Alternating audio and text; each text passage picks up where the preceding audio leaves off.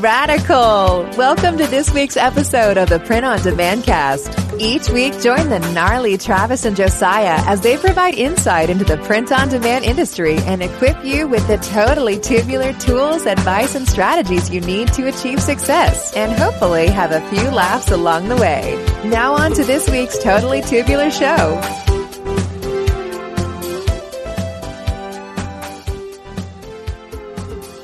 Hey everybody, welcome back to episode 113. Well, I always say that, but it's the first time you've been to episode 113, unless you've listened to it a million times. Talking to you, Fiona.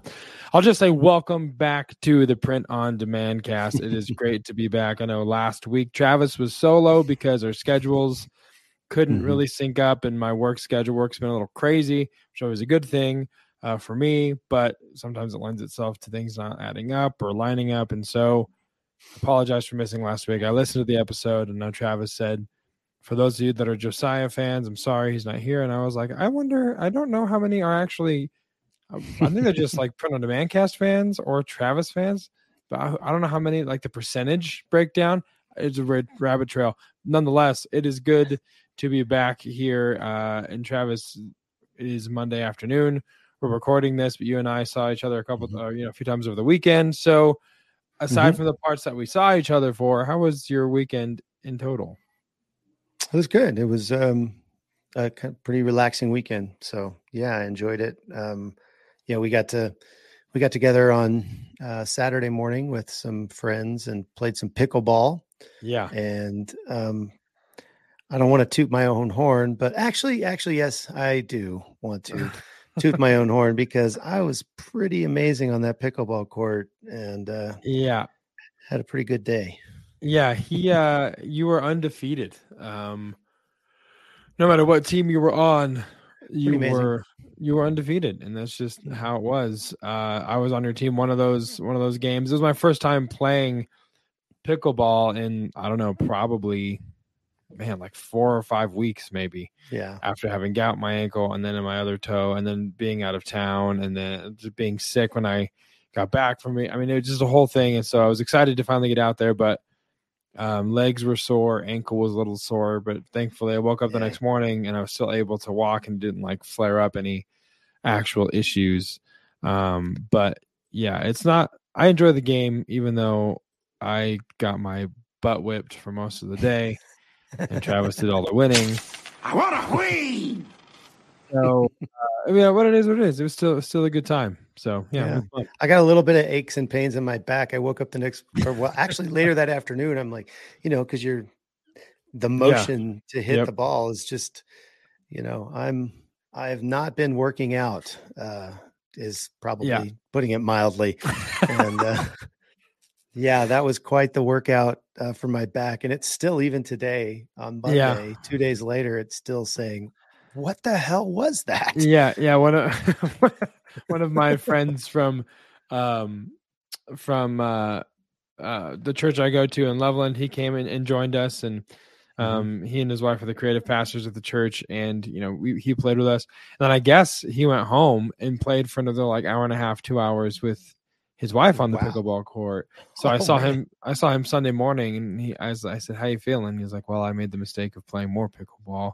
So I'm pretty sore. And I was leading. His wife was on the team that morning with me, and she's like, are your legs sore? And I said, my legs are super sore. And I played for 2 hours. You played for, so we all have this like internal pickleball conversation going at any given time and then as soon as service was over, she was like, we're going to go play pickleball if you want to join us. And I'm like, you guys are crazy. They are fiends for pickleball. Yeah, it's a pickleball phenomenon. It's catching. It really is. It's like the most, I think it's one of the quickest growing sports in America at the moment, which is kind of crazy. So yeah, it's a lot of fun. It's an easy game to play, easy game to learn, and it's a good time. The only sad part is that we're, the days are getting colder here in Colorado, so I think our pickleball. Unless we want to go like to a rec center or something. The Longmont here in Longmont, the rec center does have indoor courts. For I think certain days of the week they'll do for indoor. So it's still possible. It's just gotta put in extra effort.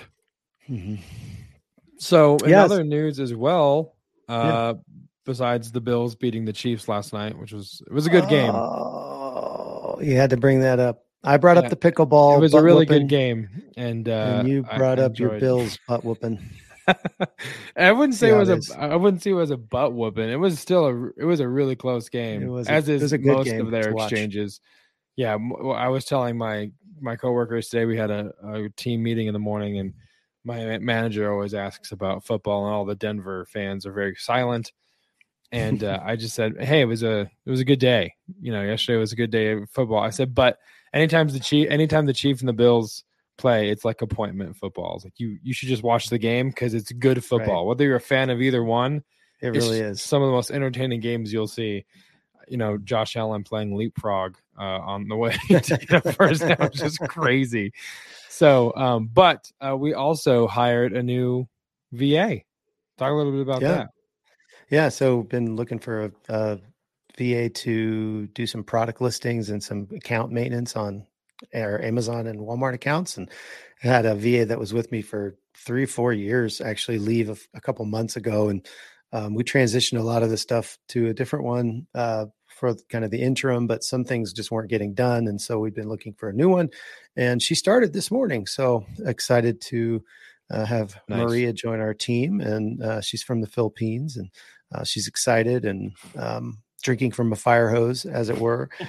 She's got a lot of experience in the Amazon and Walmart space. She's worked for a lot of different companies, but every company's different, and everybody's back end is kind of unique. She's never worked for a print on demand company before, so there's whereas a lot of private label sellers on or whatever they're selling on Amazon brands or whatnot, they have physical products, and when item A sells, you grab item A and put it in a box and ship it. Well, when item A sells and for a print on demand company, you got to marry the shipping to the design and figure out what goes on what. And so there's just a lot more moving pieces than she's used to, but here's to her succeeding and, kind of figuring out all the different nuances of the print on demand game. But that's new. That's kind of cool. Nice. That's awesome. So moving on into the point, I feel like it's been a while since we've had a point of interest. So to commemorate moving into the point of interest, we're going to play the most romantic ballad that's ever been played on the show for this week. Point of interest.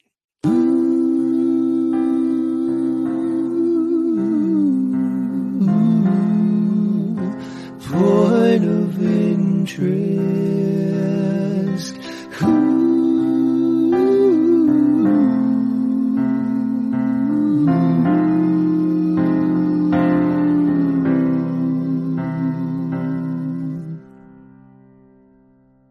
I've never really realized how completely unnecessary the rose is.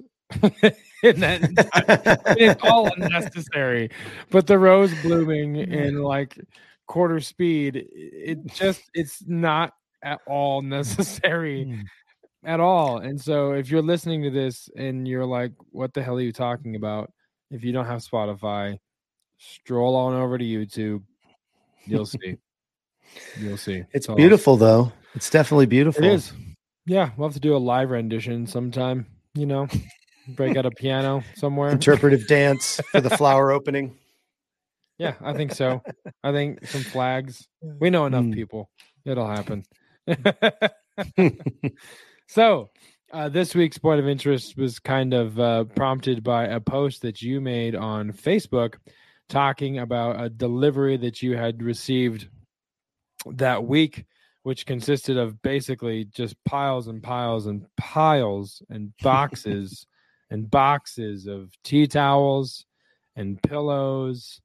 And there it is. There's the photo for those watching on the video version. This looks very familiar to me. It brings back some PTSD of me having to hoof and haul and lift. And I believe in The Office, Jim and Dwight call moving boxes hauling cube at some point to make it more entertaining for themselves. So whenever I see these, I just think hauling cube because that's what we did. But Travis, for those looking, why don't you kind of explain what it is that we're looking at? Sure. So, we went since taking over the What For Apparel accounts. A lot of their clients were selling different size pillows, pillowcases, which we DTG print, and tea towels, which we also DTG print. And so we had gotten some stock from What For Apparel when we took over. We paid for some stock that they had, and it going into Q4, I knew that we were going to, go through all of that, and if not, and then some. And so I had to place another order. Found actually, I was able to find one supplier for both the tea towels and the pillows. And this isn't even all of them in the picture here. There's still several more boxes. The UPS driver had to make some more deliveries before he could, find more boxes. He had, hundreds of boxes in his truck. So he came back later and gave us some more. But all of this is now cleaned up. It's in the storage unit outside, organized by, size and color of the pillow and all of that.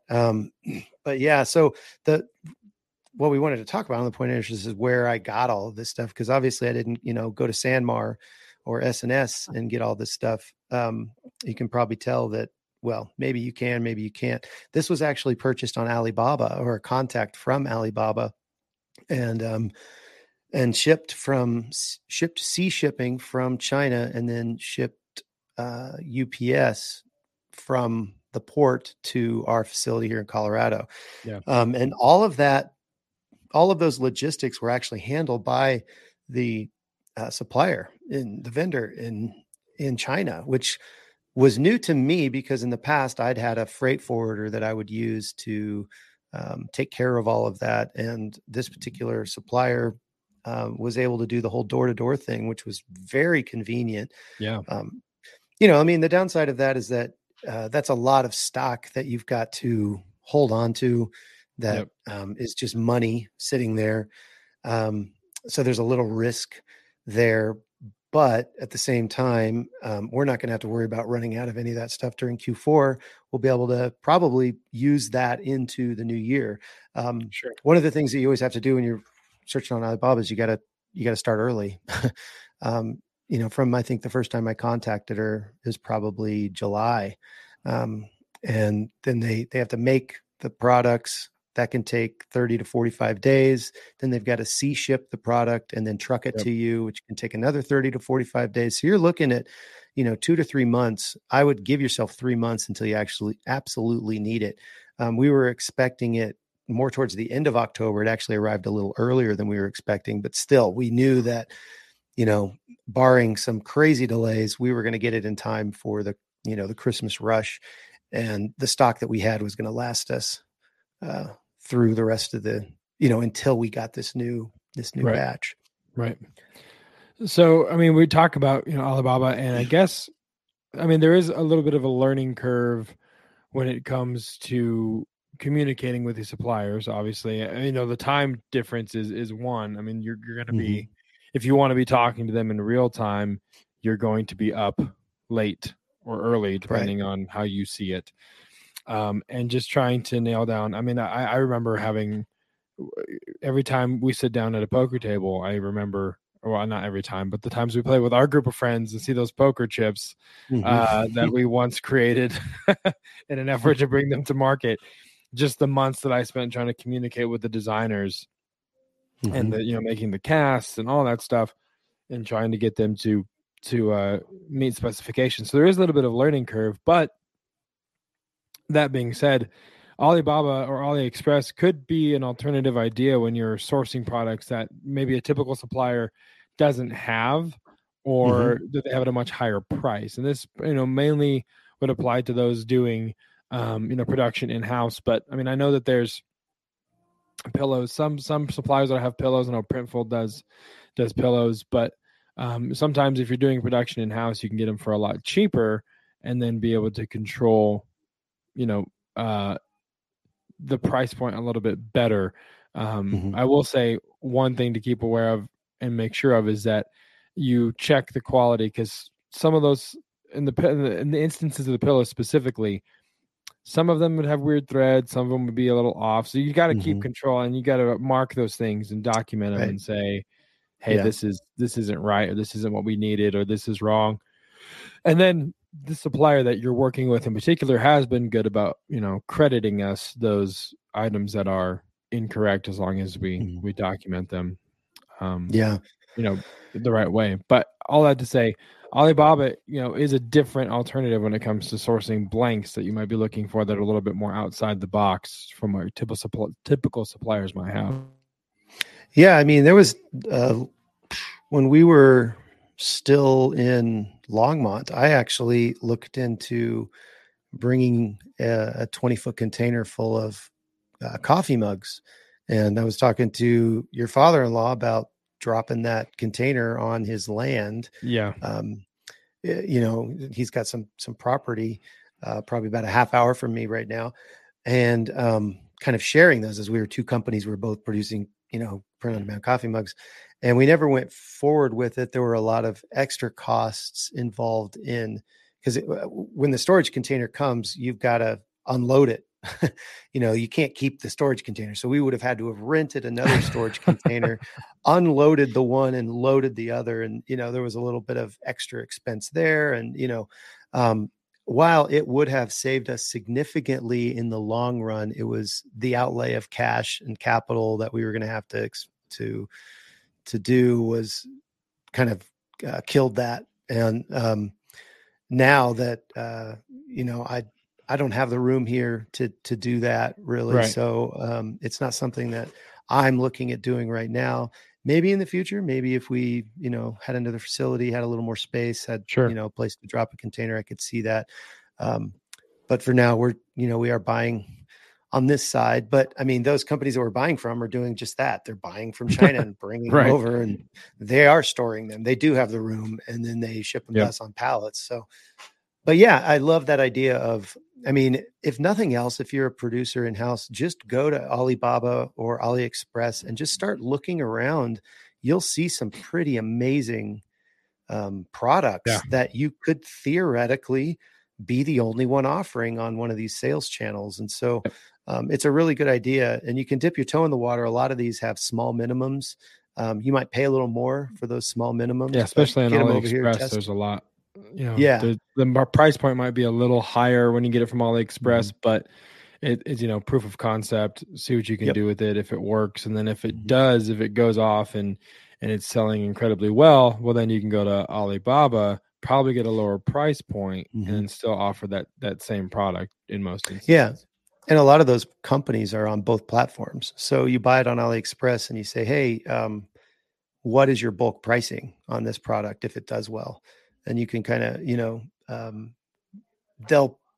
you might not end up buying, you might do all of your business on AliExpress, but you're going to get Alibaba pricing because it's just one company. They just happen to have more of a retail presence on AliExpress and more of a wholesale presence on Alibaba. But yeah, that's a great website to check out if you've never done it. Highly recommended, and see what you can come up with. Yeah, and also, as we kind of close out this point of interest, another interesting point I'd like to point out is that Travis is wearing a hat that has the old school PODcast logo on it. That is vintage, as it were. For those of you that are new to the show, we didn't always have that really cool logo that you see in the bottom right-hand corner now. If you are watching the video, twas different, but hey, it works, and I just thought I'd point that out for really no reason. So that being said, we're going to move into this week's main event. Ladies and gentlemen, the main event!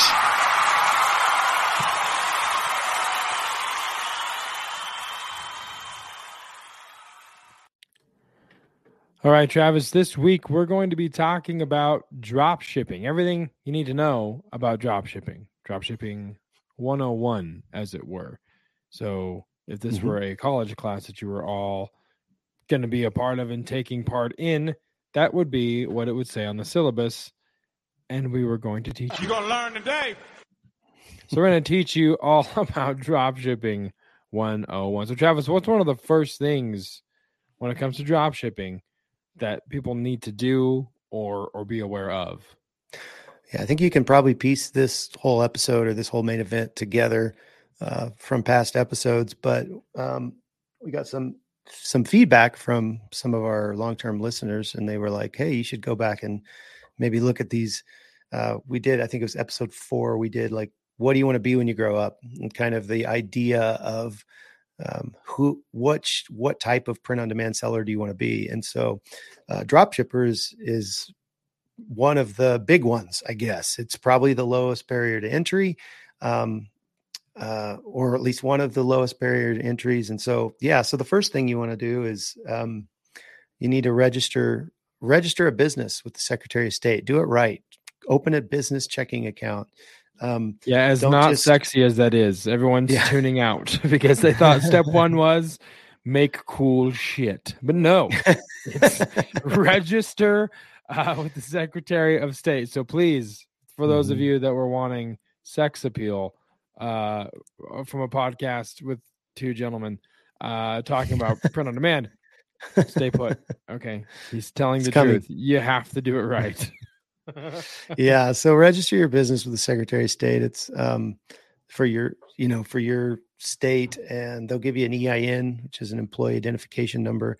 The way you register, really, I would recommend maybe talking to a CPA or somebody who has a little more knowledge. I'm not giving advice right now. I'm not a CPA, but you can register as just a sole proprietor.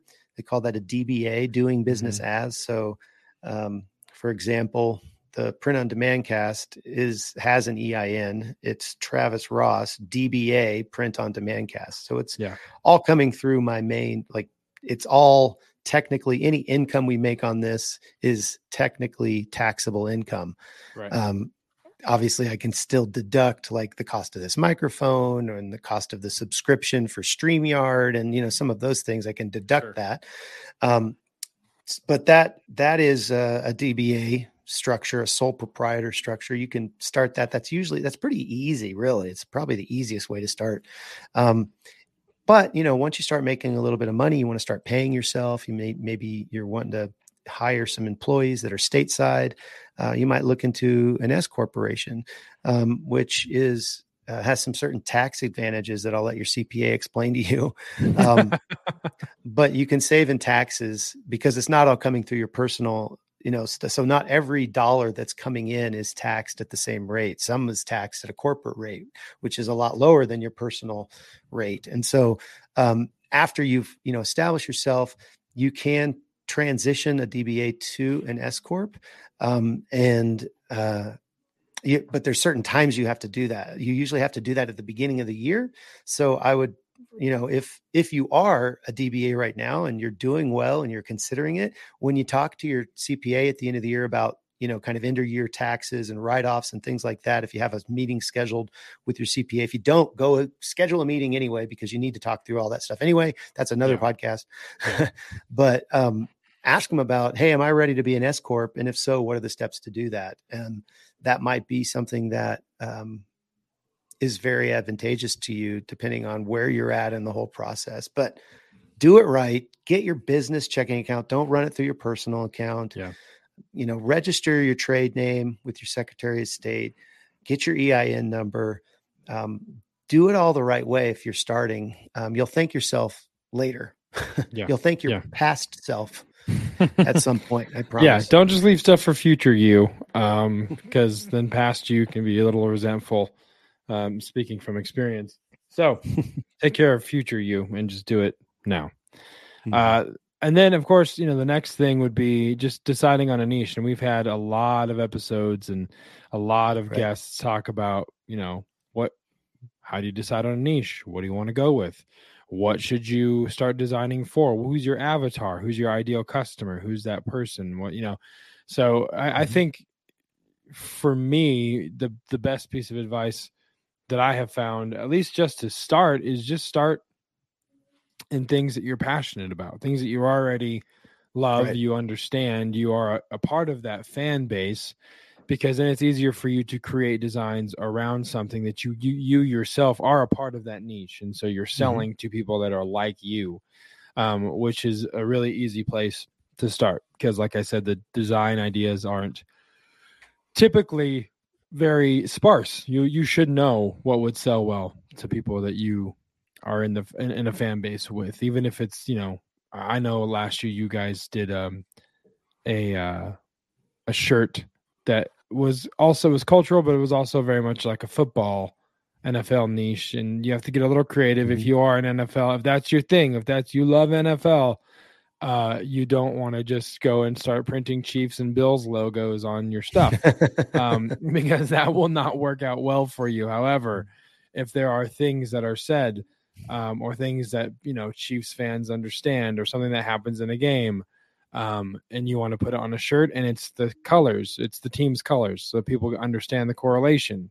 That is passable. I think I did one of the first ones I ever did was "Don't Be a Masshole," which was targeted towards people that are fans of Boston teams like the Patriots specifically, but I did it in a Boston Red Sox type of color scheme, font. So like it was and font, and so people got the correlation. So I think for me that would be the biggest piece of advice when you're doing a niche, and then it would be research niches. There's so many things. I'm blanking on his name. We've had him on the show, and he's from Colorado, and he made Neil Laston. Yes, Neil Laston has so many tools that are good for niche researching. eRank is good for researching as well. Things that you can look into and see that you might not be a fan of that particular niche, but according to the data, it's getting this many searches and this many hits, and there's no competition. And so when you do that kind of thing, who gives a rip if you are a fan of that particular niche? You'll make money. So just, do that, and kind of dive deep and sell things that are relevant to that particular niche that you've researched. Yeah. I mean, I think that really covers it. I mean, you can go there's two different routes, really. You can go throw a bunch of niches at the wall, see what sticks, and then try to go further down the rabbit hole, like I was actually talking about last week. Or you can just start with something, that you enjoy. I know, Josiah, you did a wrestling kind of, you helped with a wrestling brand that you and a friend started, and it's because you enjoy, WWE or whichever, whatever they call it. Whatever three letters. Yeah. It's all three. It's all a bunch of letters. NFL, WWE, NBA, just, but yeah, I did. And so it's because we knew what we'd sell, and it was very tongue in cheek. It was real. Our tagline was "Real shirts making fun of a fake sport," basically is what we coined ourselves as, and very sarcastic and kind of like obviously not taking everything too seriously. And it worked really well. It was a lot of fun for a while there. So, but yeah, that would be kind of my go-to advice. And then of course, once you have a niche and you know what you want to sell, then you need to find a designer.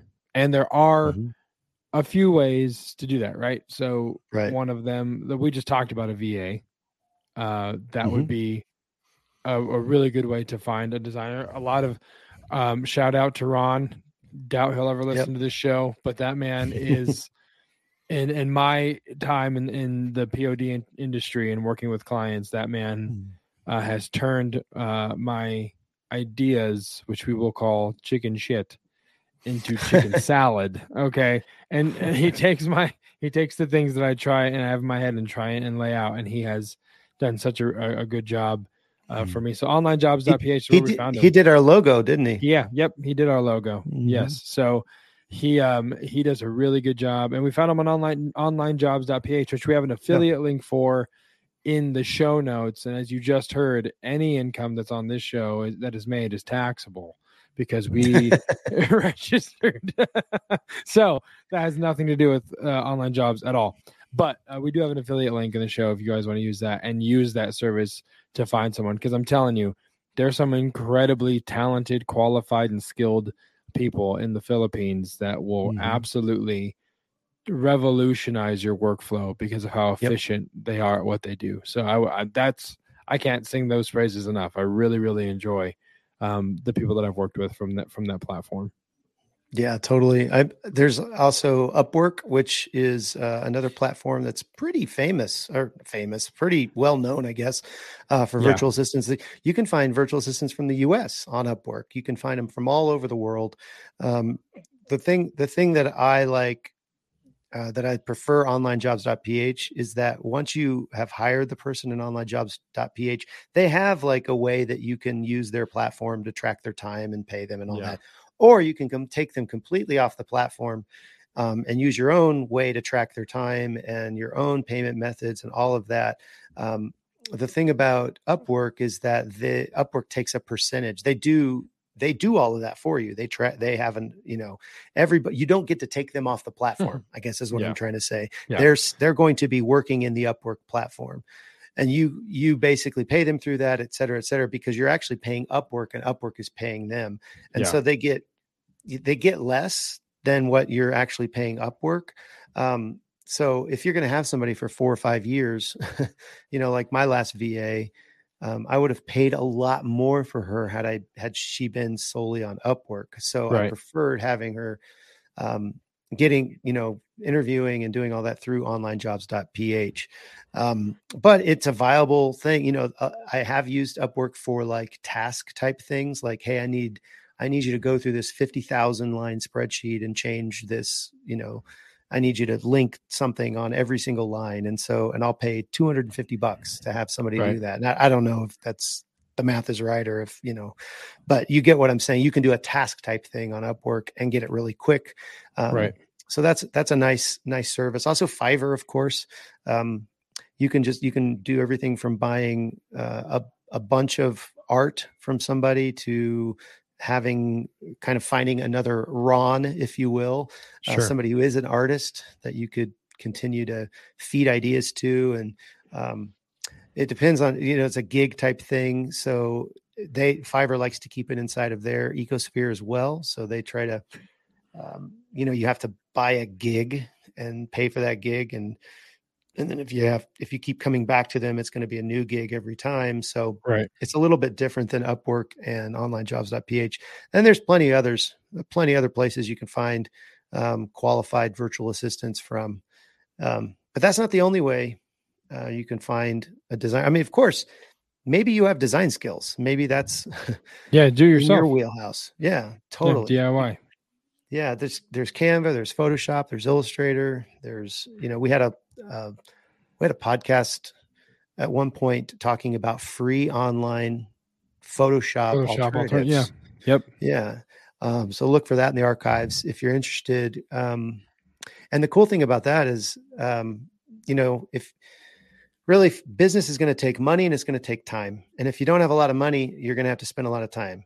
And maybe you don't have as much time, but you have some money. And so you can set your time free by using money. So if you have the skill and you don't have a lot of money, it might make sense to, look at those YouTube videos and learn more about your craft and spend the time to be able to be an excellent designer. And then maybe you can make enough money to someday hiring, somebody else to help you and supplement that. Yep. Yeah. So then there's other ways to find a designer too, though, right? Yeah. I mean, you can also do, like art subscription services. We just had, first of all, there's Vexel, there's Design Pickle, designsformerch.com. I mean, there's lots of things that you can get if you don't want to hire a VA or you don't have the skills yourself. There's a lot of different services that you can use that will have art available to you. Like we talked about, we had Vexels. That's what I was going to say. We had Vexels on the show, kind of telling us what their program does, the editable, Photoshop files that you can download. They kind of do it all themselves for you, and then you can just download it, and it's very plug and play, very easy to do. And so if you're interested in Vexels, they do have, and they've got mock-up generators as well. That you can use for listing things online. So we have an affiliate link there in the show notes as well for Vexels. Travis, I forget what the deal. What's the the discount that our listeners get. Do you remember if they use our? It's been a little link while. to the They show? run sales every once in a while. I think they recently ran a sale a couple months ago, and a couple people Yeah. jumped on it. But yeah, I don't know I don't know if there's an ongoing one. I could maybe find that out by emailing them and just seeing if there's some type of discount or percentage off or See what it something like gets. that. Sure. Yeah. So yeah, and then design, like I said, Design Pickle, designsformerch.com, Gumroad, which you can use. I've used that a couple times to find some designs that people make available there for you. Mm-hmm. Go ahead. I was just going to say, I actually used to run a service that was on Gumroad where I had VAs, virtual assistants, designers creating a lot of designs for us, and I couldn't use them all. And so I put packages together and would just go on Gumroad and list, hey, there's a 20 design package for that all have to do with nurses. 20 design package all have to do with race car driving or whatever. Yeah. And I would sell those at a small profit, because I had all these art pieces and I wasn't going to use them all. So I kind of took what I wanted and then sold the rest. And there's a lot of people out there doing that on Gumroad and other platforms. So, you can even get into a subscription type service where you pay a certain amount a month and they deliver you a certain number of designs. Just keep an eye on that, make sure they're quality designs and that you feel like you're getting what, getting your money's worth. If you're going to do something like that, but there's a lot of options out there to find a designer to get some design so that you can then move on to the next step. Right. Which is, so of course you found a niche, you have a designer or you have designs, and now you have to choose where you're going to put all of these things to actually start making the money. Here comes the sexy talk, making money on with POD. That's what you guys all want to hear. So let me satiate your ears and tell you, this is the part of the show where I tell you about the dollars you will make in the beginning when you are listing your designs for sale, the tens and tens and tens and tens and tens of dollars. I'm just kidding. But no, there's a couple different options for you. There's royalty-based pod, which basically means that you upload the design and they take care of everything else. And then you get a small royalty based on the price point. And oftentimes, and that varies. You'll probably end up obviously not getting the lion's share of the money made because you supplied the design and they bought the t-shirt and they printed it and they brought the customer and they so there's lots of different structures out there. A couple different services: Amazon Merch on Demand, MOD, a spin-off show, MOD Cast, coming soon with Chris Green and another Amazon evangelist, I'm sure any day now, the Modcast, and it won't be about the Golden Girl. Redbubble is another idea or another platform, Cafe Press, and Spring, which used to be called Teespring, but is now going by Spring. So all of those, you are able to sell your designs and they will just send you a royalty. I have a friend of mine in Arizona who is a phenomenal photographer, and he uses Redbubble and puts his stuff on blankets and pillows and phone cases and all kinds of stuff that of these prints that he takes. And so he is just making it. I reached out to him to be on the show, and he was like, give me a year so I can actually build this and get some more experience. But from what he and I were talking about, he has had really great experience working with Redbubble and the products that they have to offer. And so, he seemed totally stoked about it. So there's royalty-based POD, and then there's seller of record POD, which is the Etsy, which is probably the easiest to start, just because it's out of the big three, I think it's the lowest barrier to entry. Would you agree as far as getting an account with them to sell on? Yep, getting an account, and then the commission structure. You don't have to pay for Etsy. And their percentages that they take from each seller are lower as well. So then there's Amazon, and you do, if you want that Prime badge, you get that professional account, which is what, 40, is it still $40 a month? Has that gone It's up? about $40 a month, I About think. 40 Yeah. bucks. Okay. So in that case, you have to think, okay, how many of these things do I need to sell to offset that $40 price point, or that $40 subscription to, hopefully make this all make sense. Yeah. If you don't have a professional account, they charge you $1 per sale, in addition to all the other fees that they, Sure. So in other words, you have to sell 40 things a month to make up that $40. If you're only selling 10 things a month, maybe you can get by not Sure. using a professional plan. Although at the same time, if you're a drop shipper, I don't believe they open up API access to you until you become a professional seller. So you can't technically hook up your print on demand platform to Amazon without that professional seller account. So you may have to do some copy and pasting for a little while until you get your sales up a little bit.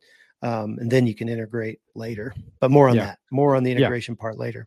Yeah. And then of course, Walmart is another one of the big three that is making strides to try and compete with Amazon more and more, it seems. And then there's of course Shopify and WordPress. So those are kind of your own sites. And we've talked about this before, but something to be cognizant of when you are thinking about this. So if you're thinking that, let's say you open an Etsy store and you know that there's going to be a lot of traffic because, Etsy is a well-known platform. So you make a lot of sales on Etsy and you think, well, I'm just going to go start my own site and it's going to be equally as successful because look what it did on Etsy. The major difference is Etsy drives traffic to your product for you. Brings the audience. It brings it brings all the boys to your yard. Okay. You might provide the milkshake, but Etsy brings the boys to the yard. Okay. If you go out and get your own website, you not only have to make the milkshake, you have to advertise that milkshake through the whole neighborhood in hopes of a boy coming to find your milkshake. Okay. You have to bring all of the audience. And that is a full circle Khalees reference from a song in the 2000s that none of you thought you would hear today. But that's what I do. I tie obscure, non-relevant songs to what we're talking about. So the difference I loved that. I loved that analogy really well. Actually. I do too. So all of that to say, Etsy, Amazon, Walmart, they bring the customers to you. And so you then, if you want to go start a Shopify store, you can do that. But you also have to understand that you're going to be paying a lot to try and do Google ads or Facebook ads or go get the audience to come see your product. So that's one thing to keep in mind. If you have a built-in audience, if you're a social media influencer, if you are someone that has a captive audience already through your social media channels maybe, and you want to sell to them, it might be a little bit easier because you already have people kind of in the net that you can bring into your boat. But for the most part, that's the biggest difference. And that's one thing that I think a lot of people, I know I did for sure, when you're first starting out, didn't quite understand that difference of like, oh, I can't just go start a random novelty shirt site because I have all of these backlog or all of these designs that we're just sitting on. So I'm gonna throw them on a Shopify store. Okay. But they're not going to sell unless you start dumping significant money to try and get people's eyes to your store. Yeah. I think the one other thing I'll add to that is, first of all, you're totally right. All the eyeballs are at Etsy, Amazon, and Walmart, and Redbubble, and all these other places that generate their own marketing to bring the traffic. And the thing about Shopify and WordPress or some of these other site builder tools, Squarespace and other places, it's your thing, and so nobody's driving traffic except for you. The one thing I'll say is that if you start with a strategy, particularly on Etsy, I know there's a lot of people who have started on Etsy and they have some type of email capture in their, shop description, in their product information in their follow-up emails. They're trying to capture emails. They're trying to build a brand technically.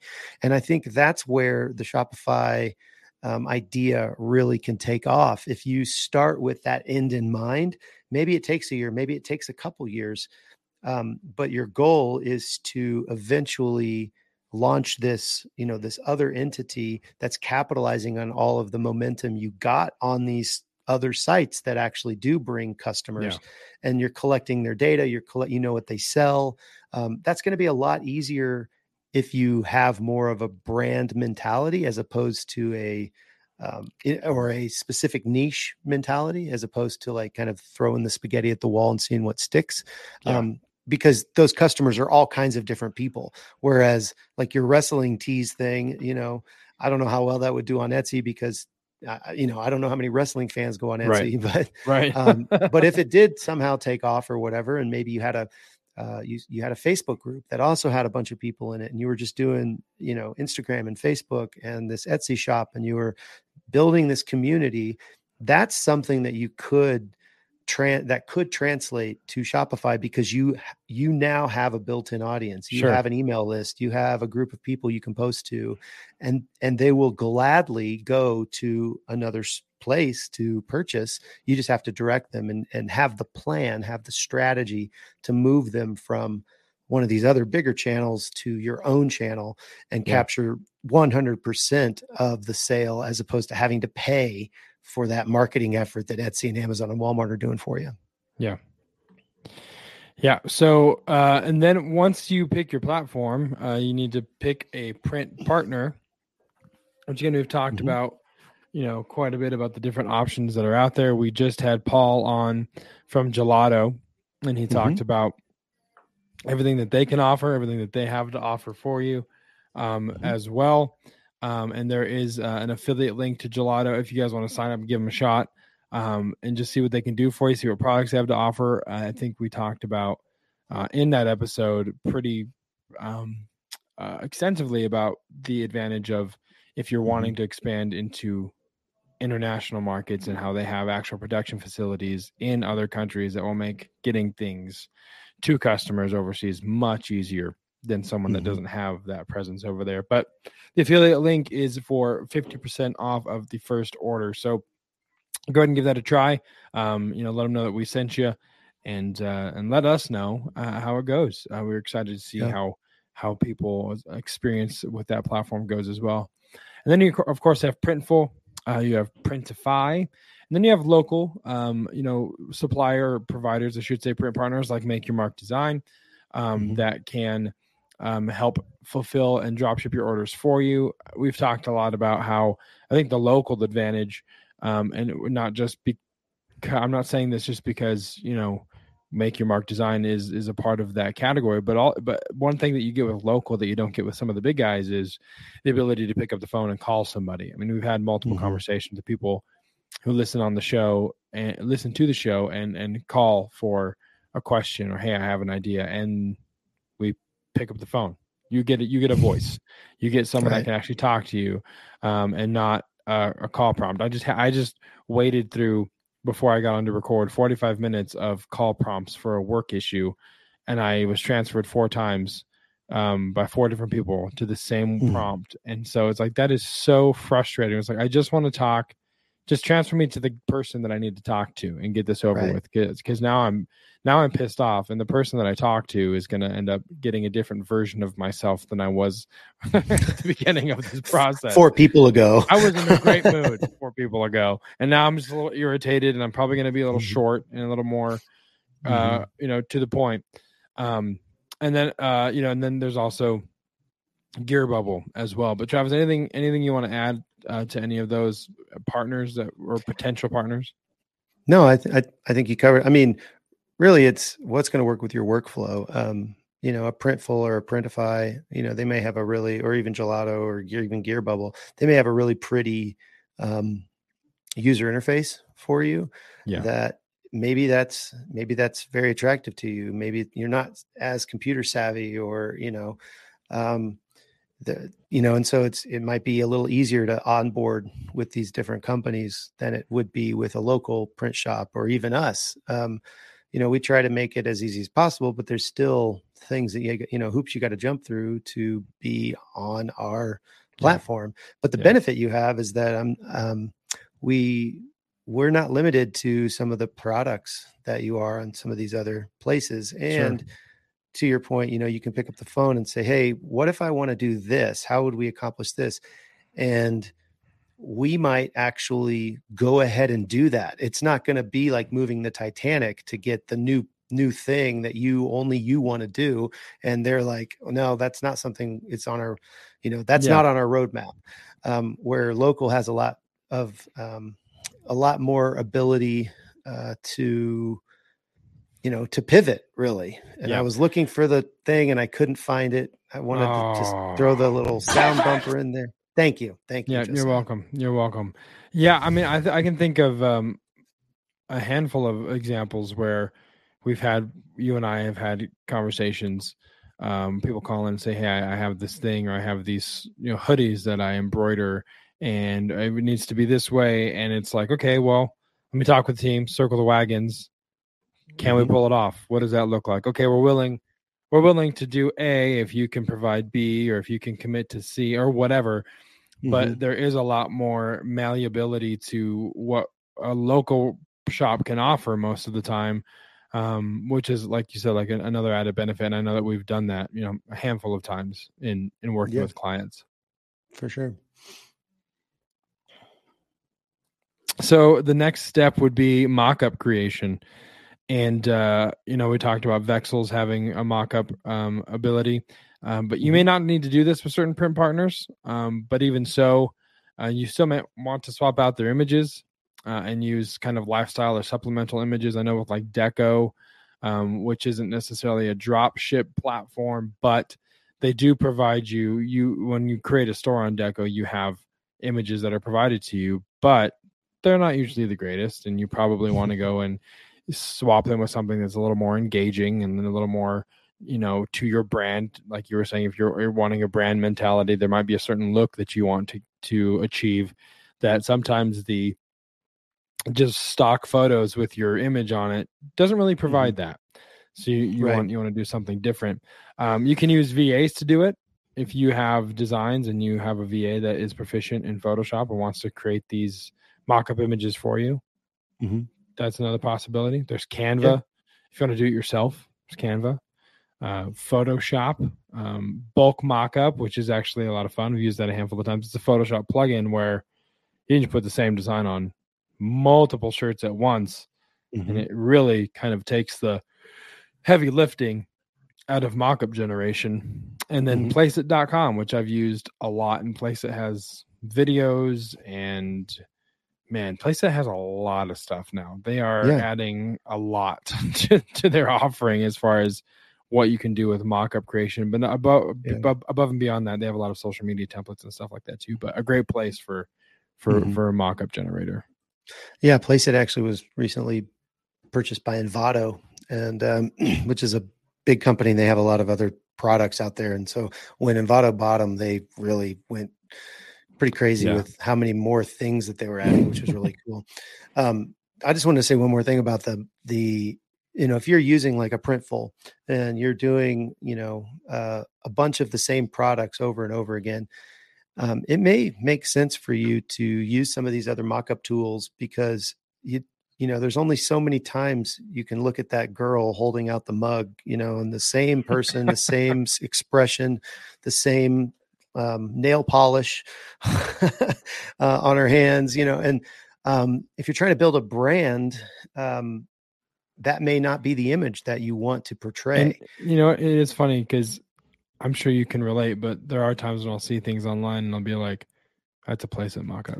Yeah. I can for sure tell, like, I've seen that before. Or that's a Printful mock-up. I've seen that, however many times. And so, yes, that's really, you don't have to do that, but it can set you apart. You can be a little different. I mean, I guarantee if you're in this for a couple years and you are creating mock-ups and you are bringing products to market, you're eventually going to you're going to know, oh, that's a Printful mock-up. They're getting their stuff from Printful. You're going to see stuff like that. I don't know that that's necessarily a bad thing, but I don't think it's a good thing. Personally, you know, I mean, I have used the Printful mockups in the past, you know, Right. and I have products out there that sell that are using those mockups. I just think long term, you know, some of these other options may help you capture more sales and just stand out a little more in the marketplace. Yep. So moving on down the list, the last point, you've reached the end of this class, folks. Congratulations. You have almost made it. So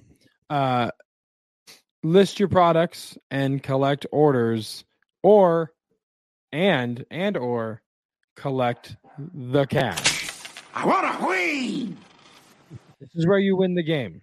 And so the first one being titles, bullets, descriptions, etc. Very important to do all of them accurately. Oh, someone's calling. 1 second. He's got someone calling, and I've got my dogs barking at, I think, the mailman. I'm not too sure what's happening, but they're all losing their minds. I don't know if you can hear them or not. But anyway, we've talked about titles, bullets, and descriptions before in the past, and the importance of them. Obviously, you want to give an accurate description of what it is that you are actually selling. Because if your bullets are wrong, I feel like it just really mitigates any upset customers. Like the first step of like, you want to accurately tell them what they're going to be getting, the quality, the material makeup, the lead time, especially how long it's going to take to get there. You know, so a lot of those things are very, very important to have, and to really think them out more than just typing something randomly in all of those spaces. Have kind of like a strategy when it comes to how you're titling these particular items.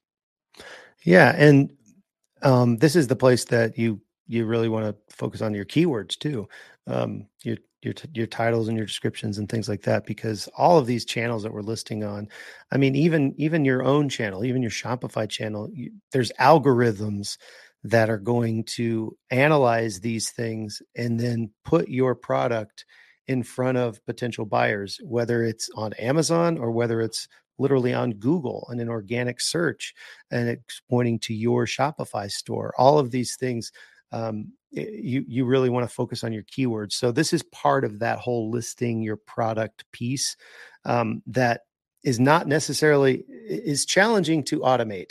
Let's just say, you really do want to dig into this. And actually, so this morning when my new virtual assistant product manager was looking through our Amazon accounts, she just jumped in and just was looking around. I told her to kind of get familiar with our product selection and just things like that. And at the end of her shift, she was like, I've already found, several of your products have keywords that aren't actually ranking or aren't, what's it called? Not ranking, but what did she say?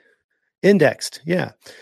So they're not even, they don't have no ability to be found because they haven't been indexed. And so there are tricks that you can do. And she's going to start doing that. She's going to start making sure that all of our keywords are actually indexed for the product. So if somebody searches that keyword, it's actually going to show up, because right now it's not. So there's things like that, excuse me, you can kind of focus on at this point of this, the stage of the game when you're actually listing your products. It's really important. Yeah. And so there's also some services that will push listings and pull orders automatically to some channels. So I know there's some softwares that you can use. Is it Listing Mirror that can actually push listings from, if you haven't turned to Amazon, that will do it to Walmart. To your Shopify, a lot of different channels. So that helps, doing the work once and then being able to kind of just push it. I mean, there might be some things that you have to kind of tweak here and there by platform. But for the most part, the majority of that work will be done for you.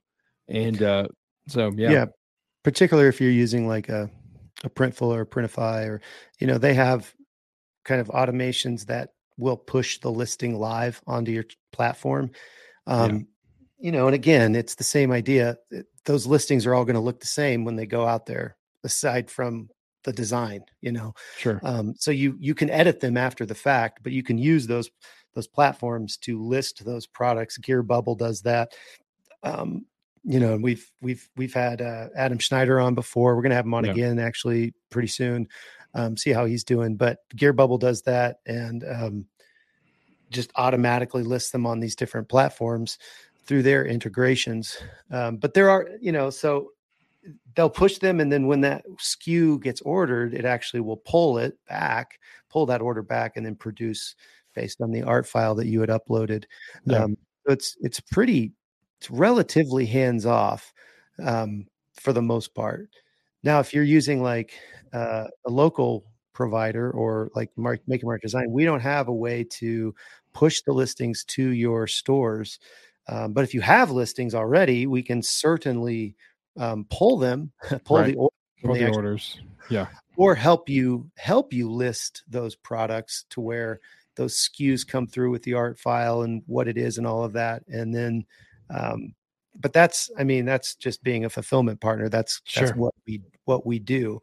But that's the idea. So if you're not on a professional plan, maybe on Amazon, maybe you don't have the ability to do that. So you're going to need to do some copy and pasting and figuring out how to communicate that information to your print provider. We use Orderdesk to pull those orders. And so there's places you can fill in different things about what the product is and what the print file is and all of that. If you do custom orders, there's kind of a delay before the order actually is pushed to us. You can basically edit it to your heart's content, get the right link or get the right the art correct, and make that custom art for them, and then push it to us. So there's a lot of different things you can do with Orderdesk and that's how we do it here at Make Your Mark Design.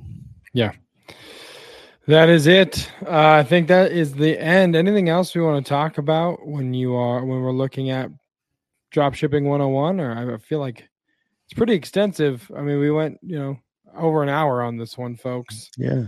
So, anything else that you want to add? Well, I think the last, the thing that we didn't make it onto our notes is the 8th point: retire to a tropical island and sit on a beach. I think that's probably the last step that, once you've done all these other things, you can just go ahead and quit your job. It's pretty simple. That's it. That's all you have to do. That's all you got to do. And follow these 7 easy steps. And maybe one day, possibly, you can be on a beach doing nothing, celebrating, having a good time. You're welcome. I don't think so. No, I don't think so. I don't think it's that easy. No, I don't think so either. But we like to think that it is, and which is why, we always try and put our best inspirational foot forward. So we know you guys like all of the appeal of the millions and millions. So, but thank you guys for listening again this week. We're looking forward to, I think we have an interview next week. Is that right? An interview. I believe we do. It got canceled. We were supposed to have it this week. It got canceled. That's right. Yeah. Push back a week. So next week we'll have an interview for you guys. Nice. Awesome. Well, thank you guys so much for listening. And here we go. I'm going to go into it. Hold on. Wait a second. I wish we had a record scratch. Travis, weren't you telling me something about you guys were looking into a 3D printer? I feel like that's a huge talking point that we should definitely touch. I think 3D printing, even Paul last couple of weeks ago on Gelato was talking about how 3D printers are kind of the wave of the future. You know what I mean? Yeah. So we're definitely looking into that. Yeah, for sure. Hey, did you know what the difference between a step stool and a miniature 3D printer is? No, I have no idea. The former is a little ladder, and the latter is a little former. Time for the weekly dad joke. There it is. We snuck it in the ninth hour, the fourth quarter, the end of the game. We got it in there for you on this week's dad joke of the week. But thank you guys so much for listening. As always, if you guys want to reach out to us, please join the Facebook group. It's where you can ask questions to Travis and myself. It's where you can ask questions to any former guests that we've had. A lot of them are in the Facebook group that you can kind of tag and shout out and ask questions. But that is the best place to do that. If you don't like social media, we completely understand. You can email us, info@printondemandcast.com with your question, and we'd be happy to answer it there as well. And wherever there are podcasts, the PODcast is there for you. So if you are listening on Apple Podcast app, do us a favor and leave a review. Let us know what you think of the show, what you would like to hear, maybe a guest that you think would be great on the show, whatever it is, let us know. Leave the review. We'll shout you out on the show and let you know how much we genuinely appreciate your interaction and helping that algorithm. If you're listening on Spotify, you can rate us. There's a star system there, but that's about it. I don't think you can leave a reply or a comment just yet. I'm sure that's coming. And if you're listening on all the other 4,366 podcast platforms that are probably out there, I have no idea if you can review or rank or rate at all. But if you love the show and you're listening, just head over to the podcast app, even if you don't use it regularly, and just leave us a review. It's very, very helpful for us in the algorithms, as we've said before. So with that, anything else, Travis, before we send it home? I don't think so. All right. Well, for Travis, I'm Josiah. We'll see you next week right here on the Print on Demand cast. See. Hey, babe. Thanks for listening to this week's episode of the Print on Demand cast. We hope you enjoyed the Totally Tubular Show. If you've got a question or a suggestion for the show, send Travis and Josiah an email at info@printondemandcast.com. Want to be wicked nice? Take a minute to rate and review the show on iTunes or wherever you get your podcasts. And don't forget to subscribe now so you don't miss next week's episode. See you next time, for sure.